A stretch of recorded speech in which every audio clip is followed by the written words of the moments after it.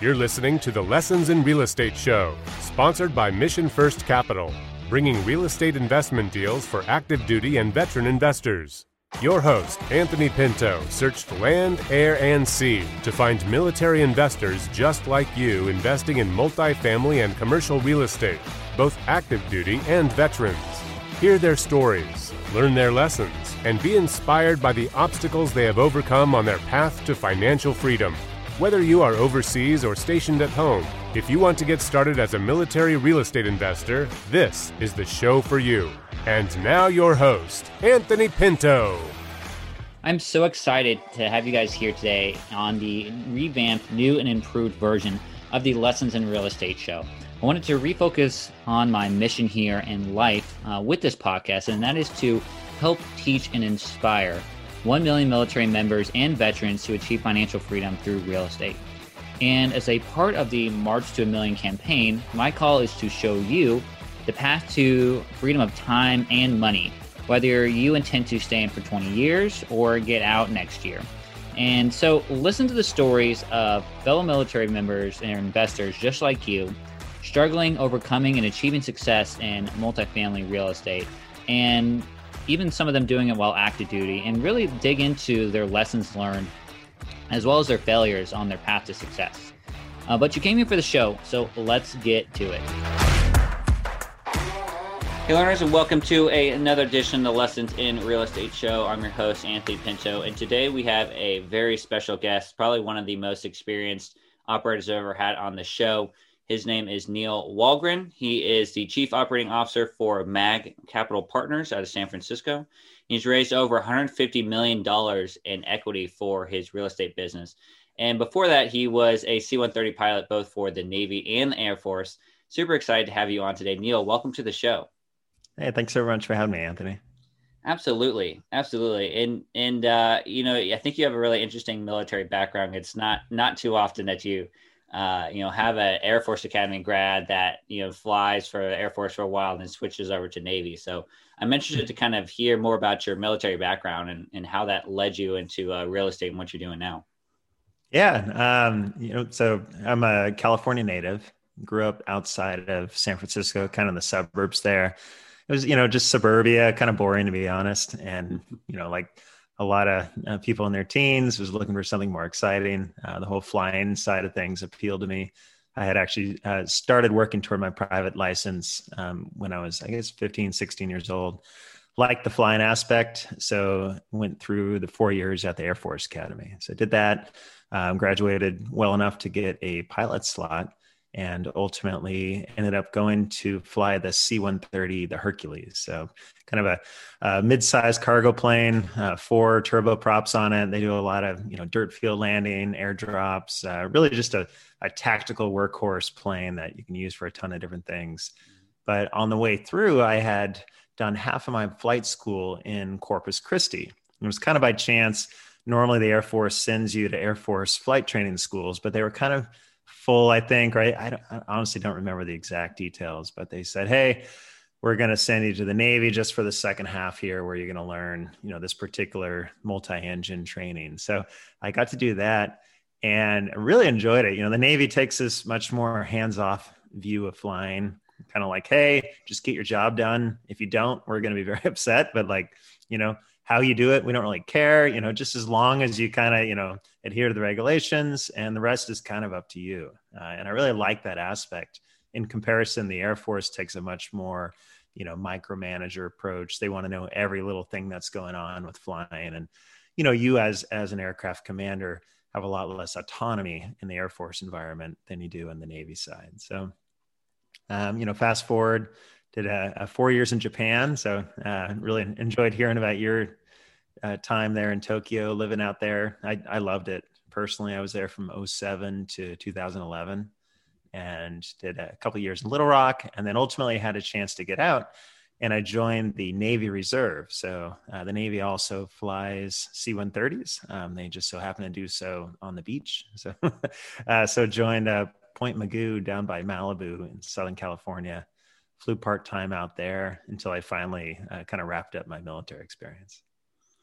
Awesome. I That's really interesting that you have that unique experience both dealing with Air Force flying and Navy flying. Um, what I guess my question is in terms of how like pilots operate and how many there are. I think a lot of people assume that the Air Force is literally just all pilots. That's like everyone who's an officer is a pilot, and I'm not sure if that's necessarily true. Are there a lot of pilots in the Air Force compared with the Navy? Like, were you So kind of I rare don't know bunch? the Navy numbers, but in the Air Force, only about 3% of the entire Air Force are pilots. So it's a relatively small amount. And I think only a total of about 6% are air crew. So the rest are, navigators, weapons officers, and then you have enlisted air crew as well. Load masters on the C-130, flight engineers, basically people required to, keep this fairly complex airframe, flying and doing what the mission is. But really, I mean, there's just scores of people on the ground between maintenance and operations and, all the logistical chains required, probably very similar to the submarine world of, making sure you got parts where you need them. And, these planes, they're old, right? I mean, I was flying, God, I was in Iraq flying a 1959 model, I remember, and that was, I mean, it's an old plane. It had pencil sharpener, manual pencil sharpeners up front. They had ashtrays by the pilot seats, back in the days when you could sit there and smoke. And Right. I mean, they're workhorses, but keeping them up in the air is certainly not an easy task. So that's the majority of the Air Force, and probably the similar field in fixed wing for the Navy is in a supporting role there. Mm-hmm. Yeah, absolutely. Yeah, that's what I figured. It was probably a small amount of people actually flying in the Air Force. So, okay, awesome. So you went from kind of doing most of your career in the Air Force, finally ended in Navy Reserve. So how did that kind of transition you into real estate, or were you always involved with real estate while you're in? I was kind of a late arrival. So early on in the reserve time, I was kind of looking out. I had taken a job as my, quote unquote, real job, supplemented by part-time flying with a startup. And it was fun. It was my first time kind of out of the big military infrastructure world, and, really got to see a lot of the autonomy that comes with working for a startup. You're allowed to take chances. You're allowed to take risks. And, there's a lot of high risk, high reward structure in a startup, both in the day to day and in, really you're putting your time in hoping that the company's successful. This particular one was not. They ran out of funding, which is statistically the most likely thing that happens. But it was a cool experience. And, during that process, I happened to read Rich Dad Poor Dad. A lot of real estate folks have read that. Highly recommend it if you haven't. And, most of my peers at the time were looking at getting out of the reserves, going into the airlines because they were starting to hire pretty heavily. This is about 10 years ago. And I kind of looked at it and I said, well, the flying's maybe not as fun as it was in the military. And really, as a commercial pilot, it's a decent job, but you are constantly tying your hours with your money, right? And there's no way to scale that. You can't make more money really unless you have just a ton of years in. But ultimately, how much money you make, you're just an hourly employee, and you're only getting paid when those engines are running on the airplane.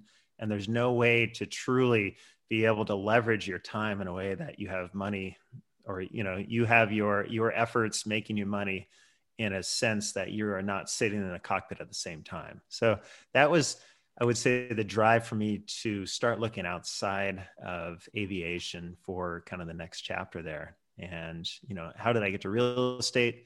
Actually ended up just being at a birthday party, ran into kind of a family friend who had started this business. And I knew he was in real estate, but really didn't know much of the details around it. And we started talking, and he was getting a little older. He's in his 70s and was looking for someone to kind of take over the operations. And his business, he had created this really like an investor equity raising machine. So he would partner with a operational expert, typically a developer or a commercial real estate broker who, had a good eye for picking, good projects, putting together a business plan, getting debt, but really struggled to raise the equity required, the cash investment required to close on the deals. So what he would do is he would partner with these developers on a project by project basis.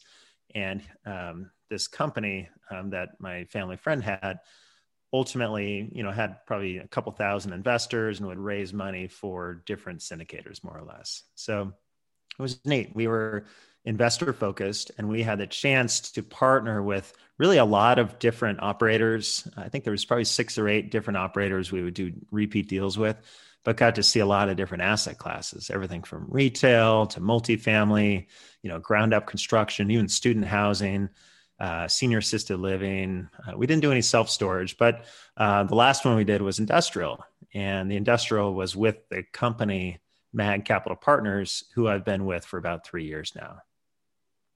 Wow, that's amazing. What sounds like he was able to do there, over a few different years, and that's a really smart way to go about it. If you're really good at raising capital, just raising capital and having enough business acumen to be able to judge the deal and really. It's ultimately judging the people that you're working with is really where it comes down to, at least what I found when you're doing syndications. And it sounds like it was very similar kind of format for you guys. 100%. And that's something that I think is like you said, it's probably one of the hardest parts in this real estate business, outside of, obviously having your own money to invest, but trying to raise capital from other people, especially when you're getting started, is it can be a little overwhelming. It can be a lot. So I think it's amazing that he was able to build out that business.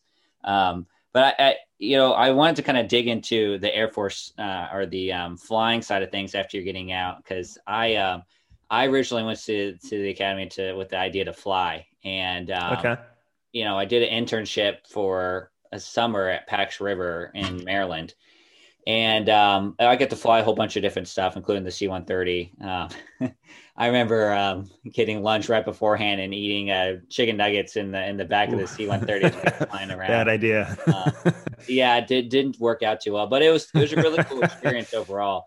And I had a really similar thought process when I was looking at what was life going to be like after flying for 10, 15, 20 years in the Navy.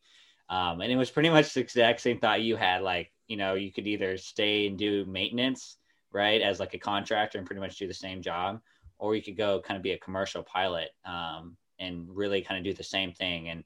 And the idea of what skills are transferable over as a pilot versus like, submariner or surface warfare officer just seemed very, very limited in scope. Like a very specific skill set is what you kind of took out of the Navy. And that's one of the decisions why it led me to go subs rather than fly. And for all intents and purposes, it's essentially the same prospects. I'm just flying under the water instead of flying. Sure. But I thought that's interesting that you had that same kind of thought process when you're getting out of, kind of what's next, what's the next step. Oh yeah. Kind of a funny story. I remember when I was weighing that option and, I was talking to a few people who had done it, and there was a couple of reservists who were still flying kind of part-time, but spending most of the time with their new airline job. And we were talking to a buddy of mine, and I said, "What's it like?" And he's like, "Well," and he had just finished kind of all the quals, and I think he'd been doing it for about a year. And he said, "Well," he's like, "the other day it dawned on me." He's like, I sat down in the plane, and he's a Southwest pilot, and he's like, flying, I think, Burbank to Omaha. And he's like, I look over the guy next to me, and he's, the standard near retirement guy, 60 years old, all white hair. And he's like, I realize that's going to be me in 30 years doing the exact same thing that I'm doing now.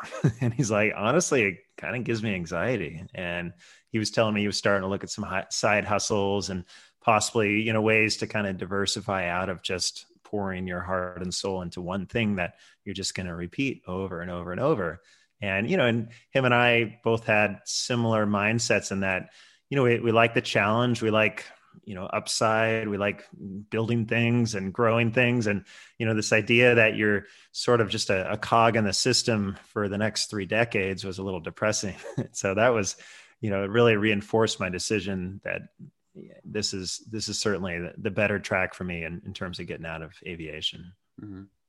Yeah, absolutely. And I think that, that's probably the main point of why a lot of people get into real estate in the first place, particularly out of the military, is the ability to control your own time and control your own money and kind of write your own future rather than, Yeah. be tied to, hey, I have to do 20 years and I don't really have a choice in where I'm getting stationed or how, much I'm flying or if I'm getting deployed or not. And it sounds like it's very similar. You're essentially trading at one W-2 for another W-2. So I think that's a really astute observation that you had there, with wanting to kind of branch out and make your own way with this business. So let's get into that. It's multifamily is mainly what we talk about here and focus on the show. But I mean, you've kind of done every other type of commercial real estate as it is, industrial, retail, so on and so forth. And I think a lot of people don't fully understand what those industries specifically are, like how to get into it. Because, you can take an apartment building, you can look at, okay, this is the rents coming in, these are the expenses, roughly, and you can kind of get an idea of how much something is worth. But like when you're looking at retail and like what future business could be like, or you're looking at like industrial and kind of trends and like how you evaluate, those type of opportunities, I'm really interested to kind of dig into that. So, obviously your background wasn't in those when you first came on, and you guys are mainly sticking with raising capital. So how do you go about actually evaluating those deals, since they're obviously varied in location, markets, the type of asset you're investing in? How do you go about evaluating those in your operators when you guys are looking at place capital? Yeah, that's a great question. So to piggyback a little bit on what you said earlier, you talked about the people being so important.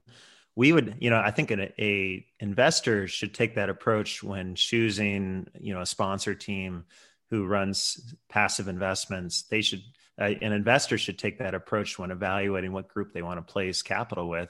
And in the same way, sponsors should take the same approach when deciding who they want to partner with. And really, there's a lot to be gained if you partner with the right person. There's experience, there's, leverage. You're building theoretically a much faster track record if you're kind of partnering or piggybacking on someone who's done this before, and you can, kind of claim their track record as your track record now. And now you've built something more substantiated that you can use as kind of the reason why someone should invest with you in the future. And, when you look at these teams, really, and this I'll talk about even before we get into the specifics of real estate. I mean, I think absolutely the number one should be communication. And, ask when you're evaluating either partner or a group to invest with, first of all, find some people in the space. If you don't know anyone in the space, go on a meetup group, do some Google searches, ask some people around and say, hey, do you know a sponsor who's in, I don't know, self-storage or industrial or, senior assisted living? If people don't know, they typically know someone who is, either more experienced or well-connected. And getting a referral to start off with, I think is a massive way to eliminate risk of just going in blind, doing a Google search, trying to find someone. And instead, at least you're getting one or two data points of, hey, these guys do what they say they're going to. And then once you get a conversation going, I always recommend have a simple ask. Say, hey, can you follow up with, send me your investor deck or, send me this, whatever it is that you decide on with your conversation, and make it easy, right? Make it something that takes a minute of their time, but see if they follow up and see if they do it on a timely manner. And, that initial first test is probably fairly indicative on how they run their, kind of day-to-day organization and work-life accountability. And I think that is a great way to kind of do an early trust test with a group to decide whether you want to move forward and actually have an investment with them. And then as you scale up, take a small amount. Usually minimums are great. Find out what their minimums are. If it's a little too high, ask them if they're willing to potentially take a little less for the first investment, and go in with the idea that you'd rather do multiple deals with one sponsor who's great than spread your money across 5 or 6 different sponsors trying to pick the best deals. Because it doesn't matter how good something looks on paper. If you don't have the right team behind it, there's a very low likelihood that project will ever hit fruition to, meet those projections. Mm-hmm. I think you hit the nail on the head there with evaluating partners, and that communication part and testing part, right? I think a lot of people can talk a good talk, but when you actually get down to, actually giving them tasks and actually seeing what they're producing, a lot of people don't end up, sticking up to their word and what they were promising to bring. But I also think it's a good point you brought up about that having a few partners that you want to deal with, because I think ultimately that's much more important than the actual deal itself, right? I mean, Atlanta, you can invest in Atlanta and Dallas and hit big deals, but get them for a great price and all of that. But if the operators have no clue what they're doing, right? If they've never done this before, or they don't, buy it at the right price, or, a multitude of different things that could go wrong, specifically tied to an operator, right? That project could just, nosedive right off the bat before you even get off the ground. So I think that's vitally important. And a lot of people don't necessarily think about, is they're always thinking about the deal and like, hey, I need to get a deal. And then, we'll kind of build out the team from there, rather than building out your team first and making sure you have the right people on board before you start looking at deals. So I think it's so vitally important, because it can, having the right people can totally make or break what you're trying to do within this business. So absolutely. I appreciate you bringing up those kind of qualifying points when you're evaluating partners. All right, so you've evaluated the operators. You think that they're good. They're good operators. I guess why have you guys focused on so many different industries rather than just sticking with one in particular? So that was my last firm, Mad Capital, who I'm with now. We exclusively do single tenant net leased industrial. And so it's a very narrow, effectively scope that we pursue, get under contract, raise capital for, and ultimately take under ownership. Our industrial buildings that we acquire through what's called sale leaseback. And so it's a little different than some other asset classes. Ultimately, that the structure of it, instead of, say buying, I'll compare it to a multifamily transaction. Multifamily, you either, see an apartment complex listed, or you're able to find the owner, maybe negotiate something off market. And really your discussion point is largely going to be over how to find a price that's acceptable for both parties.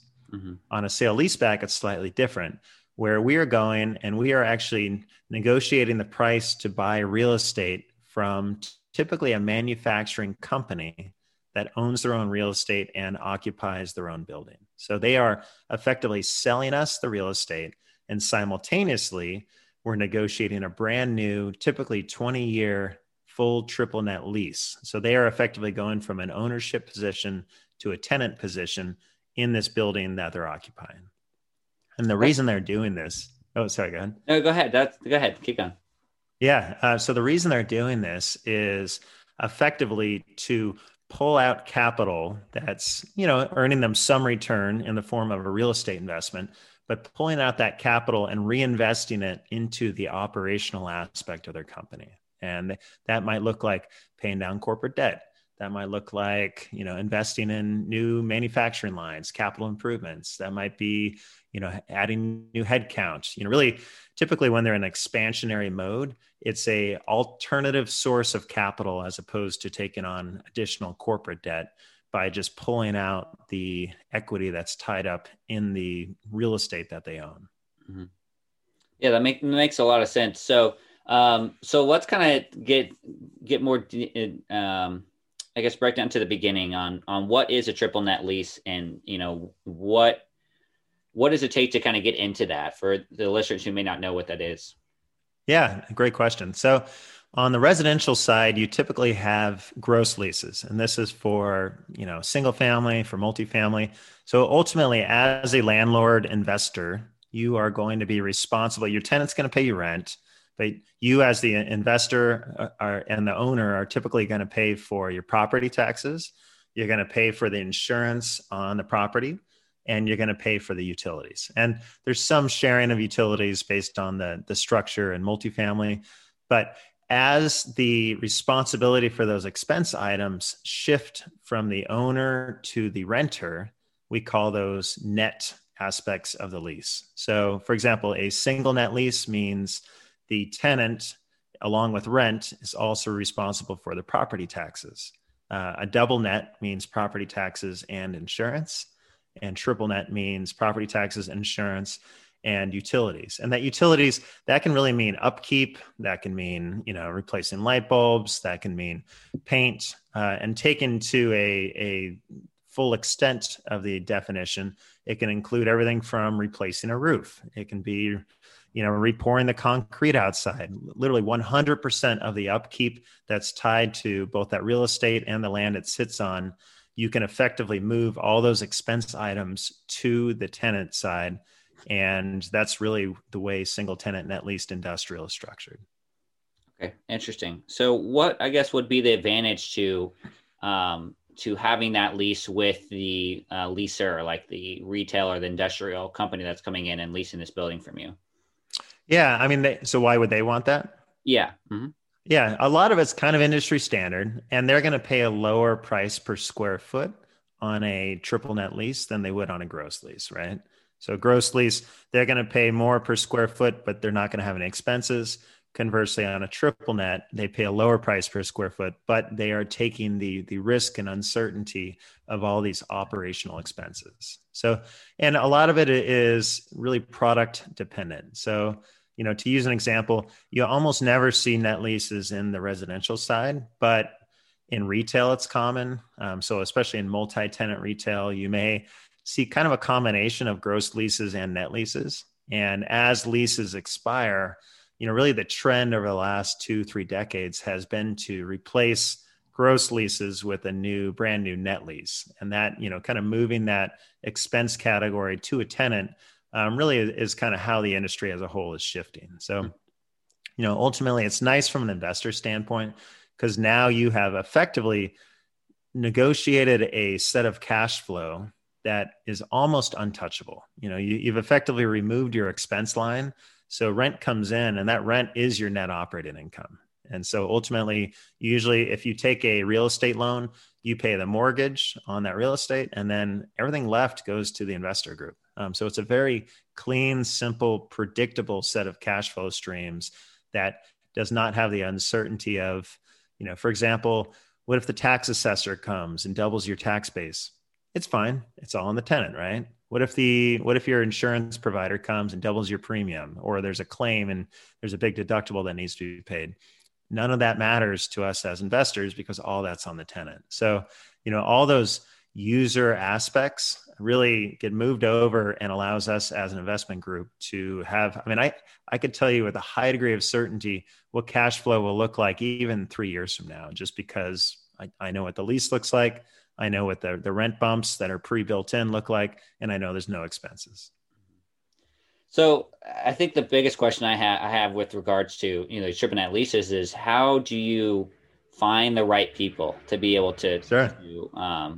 Do these leases? Because, a 20-year lease is a pretty risky, I guess, lease from when you're trying to lease someone who's a small company, right? Who may not be around for that a long time, right? That may have some coronavirus type of pandemic hit that, Sure. Will shut them down for a while. So how do you go about evaluating those partners and saying, hey, yes, this should be a 10 or 20-year lease. Like these are the terms that we should go with, and kind of make that amenable to both sides? Yeah. I'll make the comparison to the retail space just because it's a little more familiar to people. So you kind of have 3 credit categories. You have junk credit, you have sub-investment grade, and then you have investment grade. So, on the retail side, investment grade would probably be, a publicly traded name brand company, something like, I don't know, a Walmart or, maybe a Target or, some national chain, publicly traded. They're going to have huge cash reserves. And if you have a lease with them, really you have a high degree of certainty they are going to fulfill their lease obligations. And typically they're guaranteed on the corporate level. So really the performance of that particular store is less important because the corporate parent entity has guaranteed that they will make sure that that lease gets paid. The second level down is called sub-investment grade. And that's when you have strong companies, good financials, but usually they're not publicly traded. So they're typically privately held, often private equity backed. And on the industrial side, that might look like, maybe a parts manufacturer or an aerospace components manufacturer that produces, it's private equity backed. They might, maybe have 4 or 5 locations, and they are going to be still maybe selling to, your Boeings, your Lockheeds. But effectively, they're not going to have an outside credit agency giving them a credit score like you do on a publicly traded company. And then the last kind of credit spectrum is junk credit.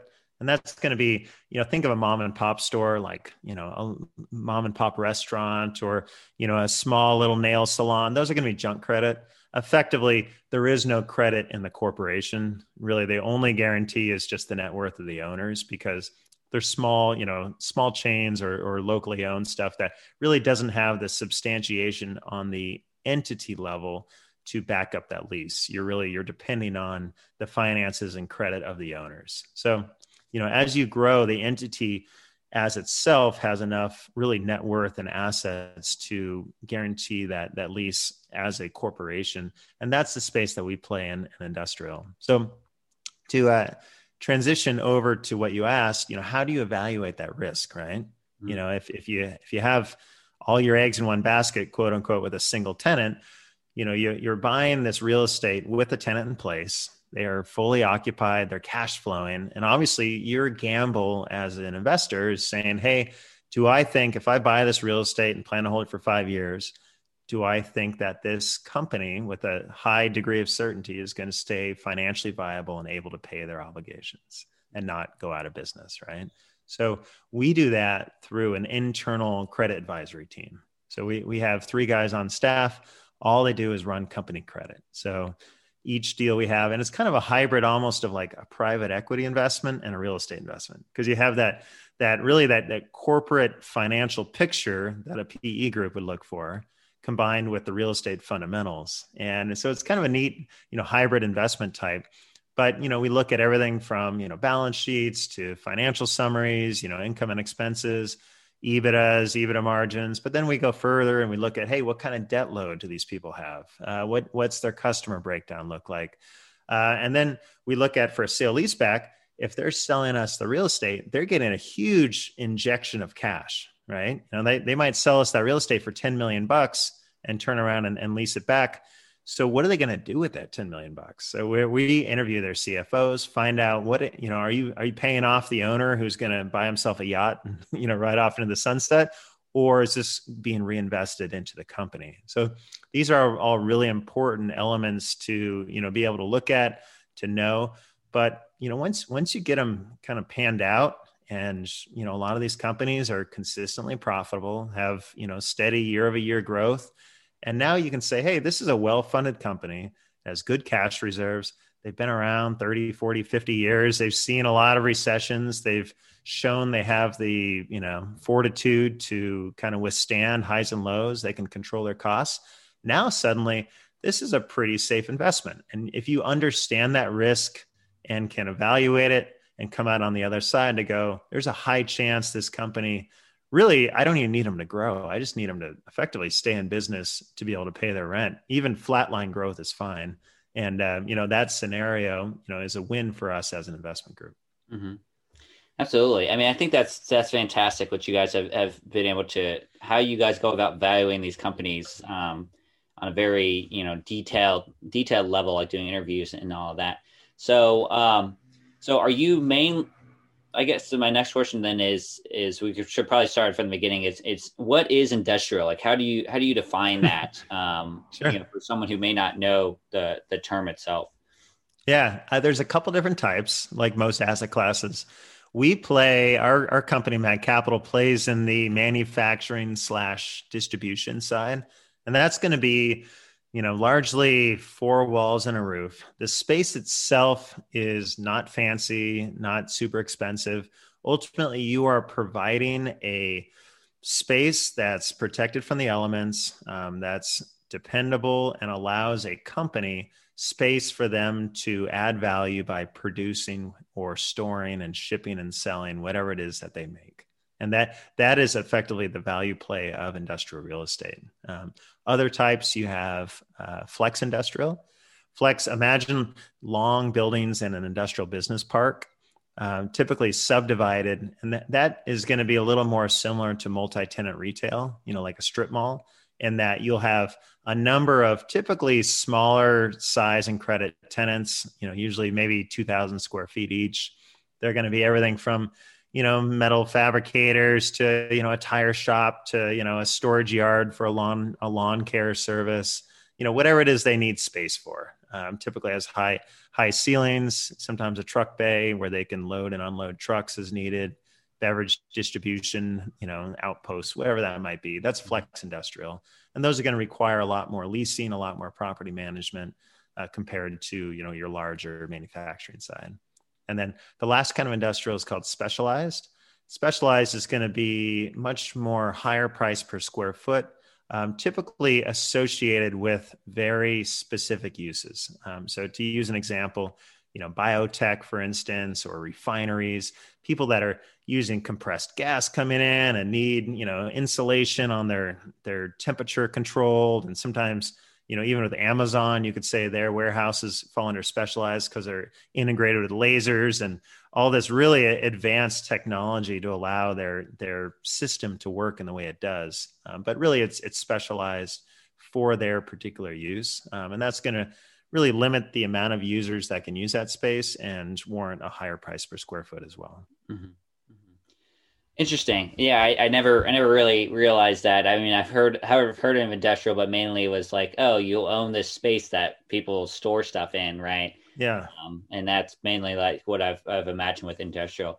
So, on the multifamily side, how we typically find properties is through brokers, right? Commercial real estate brokers who, are in touch with the seller and they kind of bring it to market, right? Or you can go off market and directly contact the seller that way. How do you go about doing that in industrial? Like how would you know as your company that, Wahlgren, for example, wants to sell their building and they're willing to lease back, or, this smaller company in the strip mall, the strip mall owner is wanting to sell and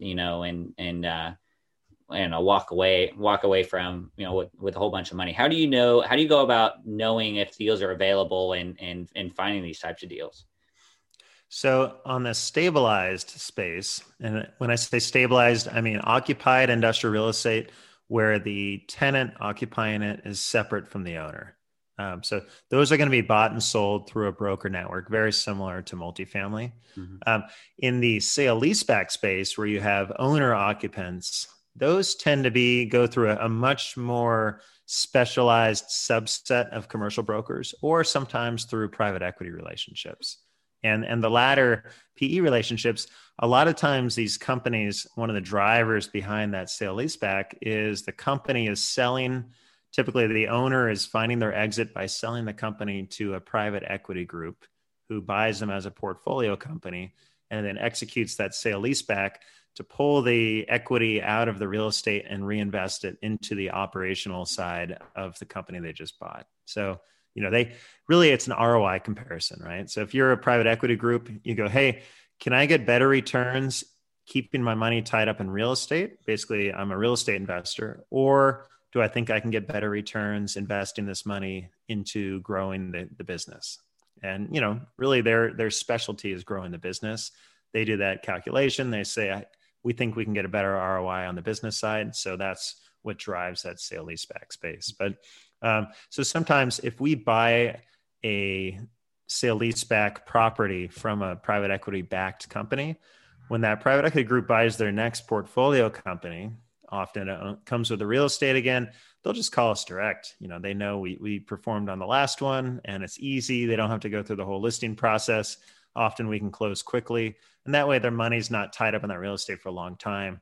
They can execute the transaction quickly, put that money to work in their new portfolio company, and everyone wins in that scenario. Yeah.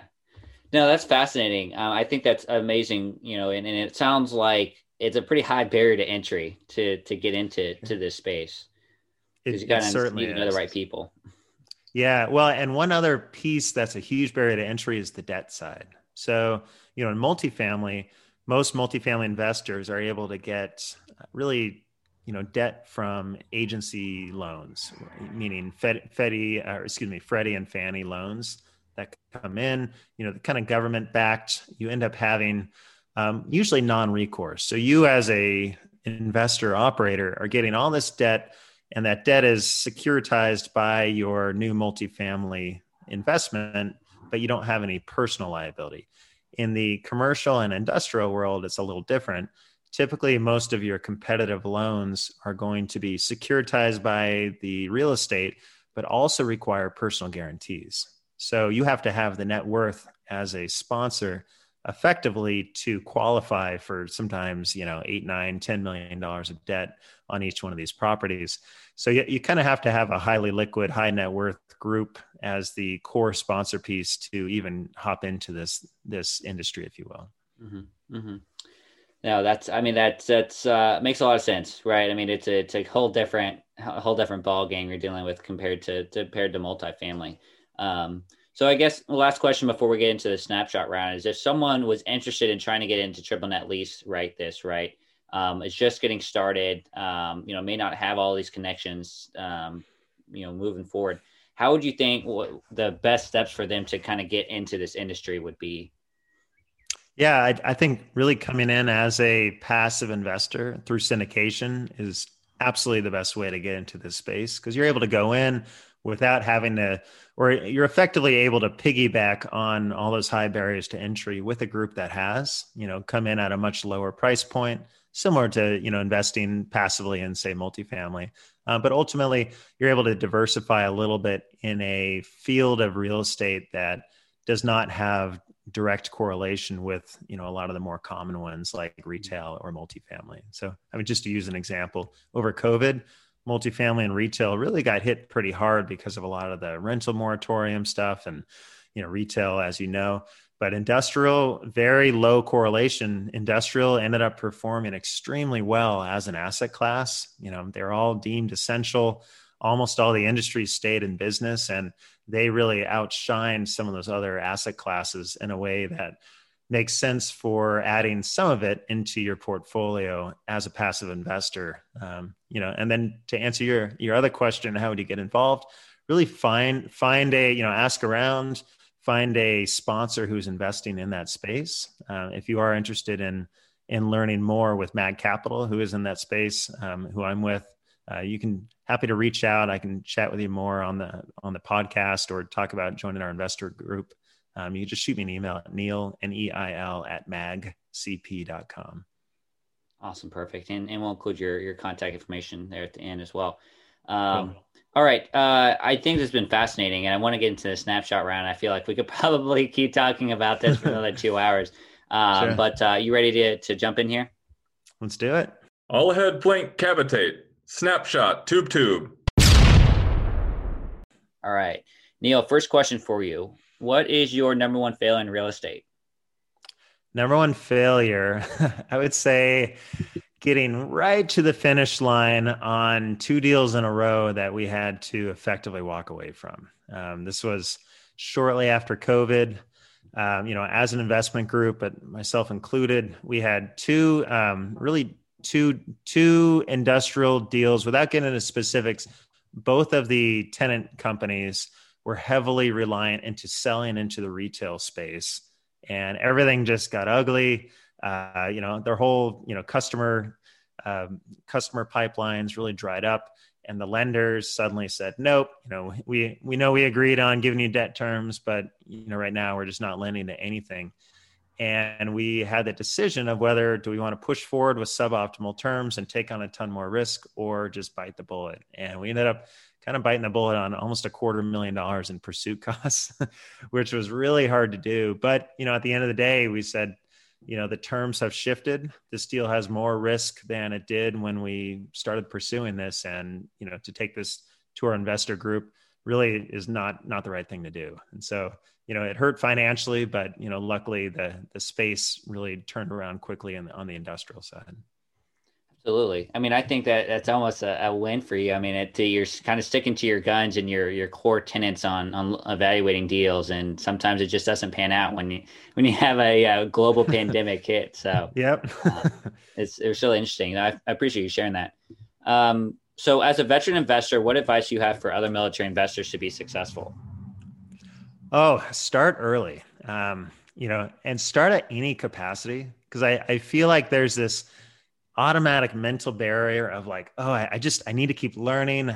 Maybe it's because of the fact that in the military, you get some of the world-class training on whatever it is you're doing, right? I mean, the military trains people very, very well. And you typically never are asked to do something until you've had this huge pipeline of, basic course, intermediate, advanced, whatever it might be on whatever the military is asking you to do for your core field there. In the real estate world, there is none of that, right? So just start educating yourself, but at the same time, if your goal is to be an investor, start investing at some small level. And once you go through the process of investing, I feel like that really provides a much greater amount of experience than all the books you can read in the world. Just kind of go through it. You might make some mistakes, start off on a small enough level where, it's not going to kill you if one of these goes sideways, but as you go through it, just the process, I think, is indispensable in terms of growing your confidence and awareness as an investor, or, eventually even as a general partner putting together investments. And you have to just make the leap, start doing it instead of just educating yourself and going from a student to an active participant, I think is the number one thing I would recommend for someone who's, currently considering that space. Love it. Perfect. All right. What inspired you to serve your country? I wish it was much more patriotic, but I was, kind of a shy 16, 17-year-old, and being a pilot sounded like a great way to meet girls, and ultimately looked at the commercial side, kind of expensive. So that's what actually drove me to the military. But, once I was in, I joined right before 9/11. So, a year and a half into the academy, 9/11 hit. Suddenly everything was very different than the set of conditions when I joined. And I think that was, right around the time when I was, making the commitment to stay in the academy. And, it really kind of, I think watching the Twin Towers fall and really seeing, hey, this is it, and when I get commissioned here in 2 short years, like this is the world I'm going into, and seeing it in a very visual fashion to me was what made it real and really kind of, put that core motivation in. So yeah, I'm very happy I went through the experience and wouldn't trade it for anything. Awesome. Okay. And the last question for you, Neil, what is your dream? I'm living it. my dream. I mean, honestly, work-life balance, doing something I enjoy. I have a 9-year-old, a beautiful wife. I'm able to spend time with them and do a job that I love, kind of set my own hours.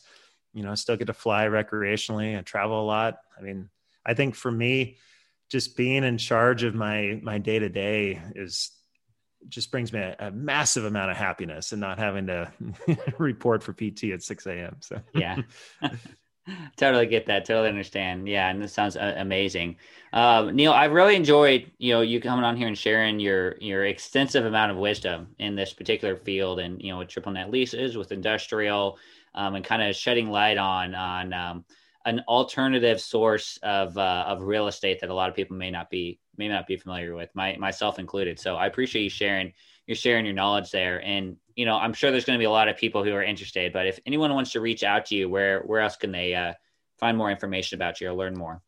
Yeah, I check out our website. We got some general info on there. It's magcp.com for Mag Capital Partners, or just shoot me a note. Love to hear your thoughts on the show, questions, or if you are interested in learning more about our investment group. Again, that's Neil, Neil, at magcp.com. Awesome. And we will include that in the show notes as well for anyone who wants to know. But Neil, again, thank you for coming on. I appreciate your time, and please stay safe back in the States. Will do. Thanks so much for having me, Anthony. Thanks for listening. If you are a military investor and found this episode of the Lessons in Real Estate show packed with great information, tell your friends and leave a 5-star rating on your listening platform. Every comment is read and appreciated. Don't forget to check out our weekly episodes of PCI Teaches, brought to you by Pinto Capital Investments. Learn about basic and advanced topics in real estate investing. Catch updates on Anthony's journey through Learn and Teach segments, and listen to the tales of other military investors and real estate professionals every week. We'll catch you next time on the Lessons in Real Estate show.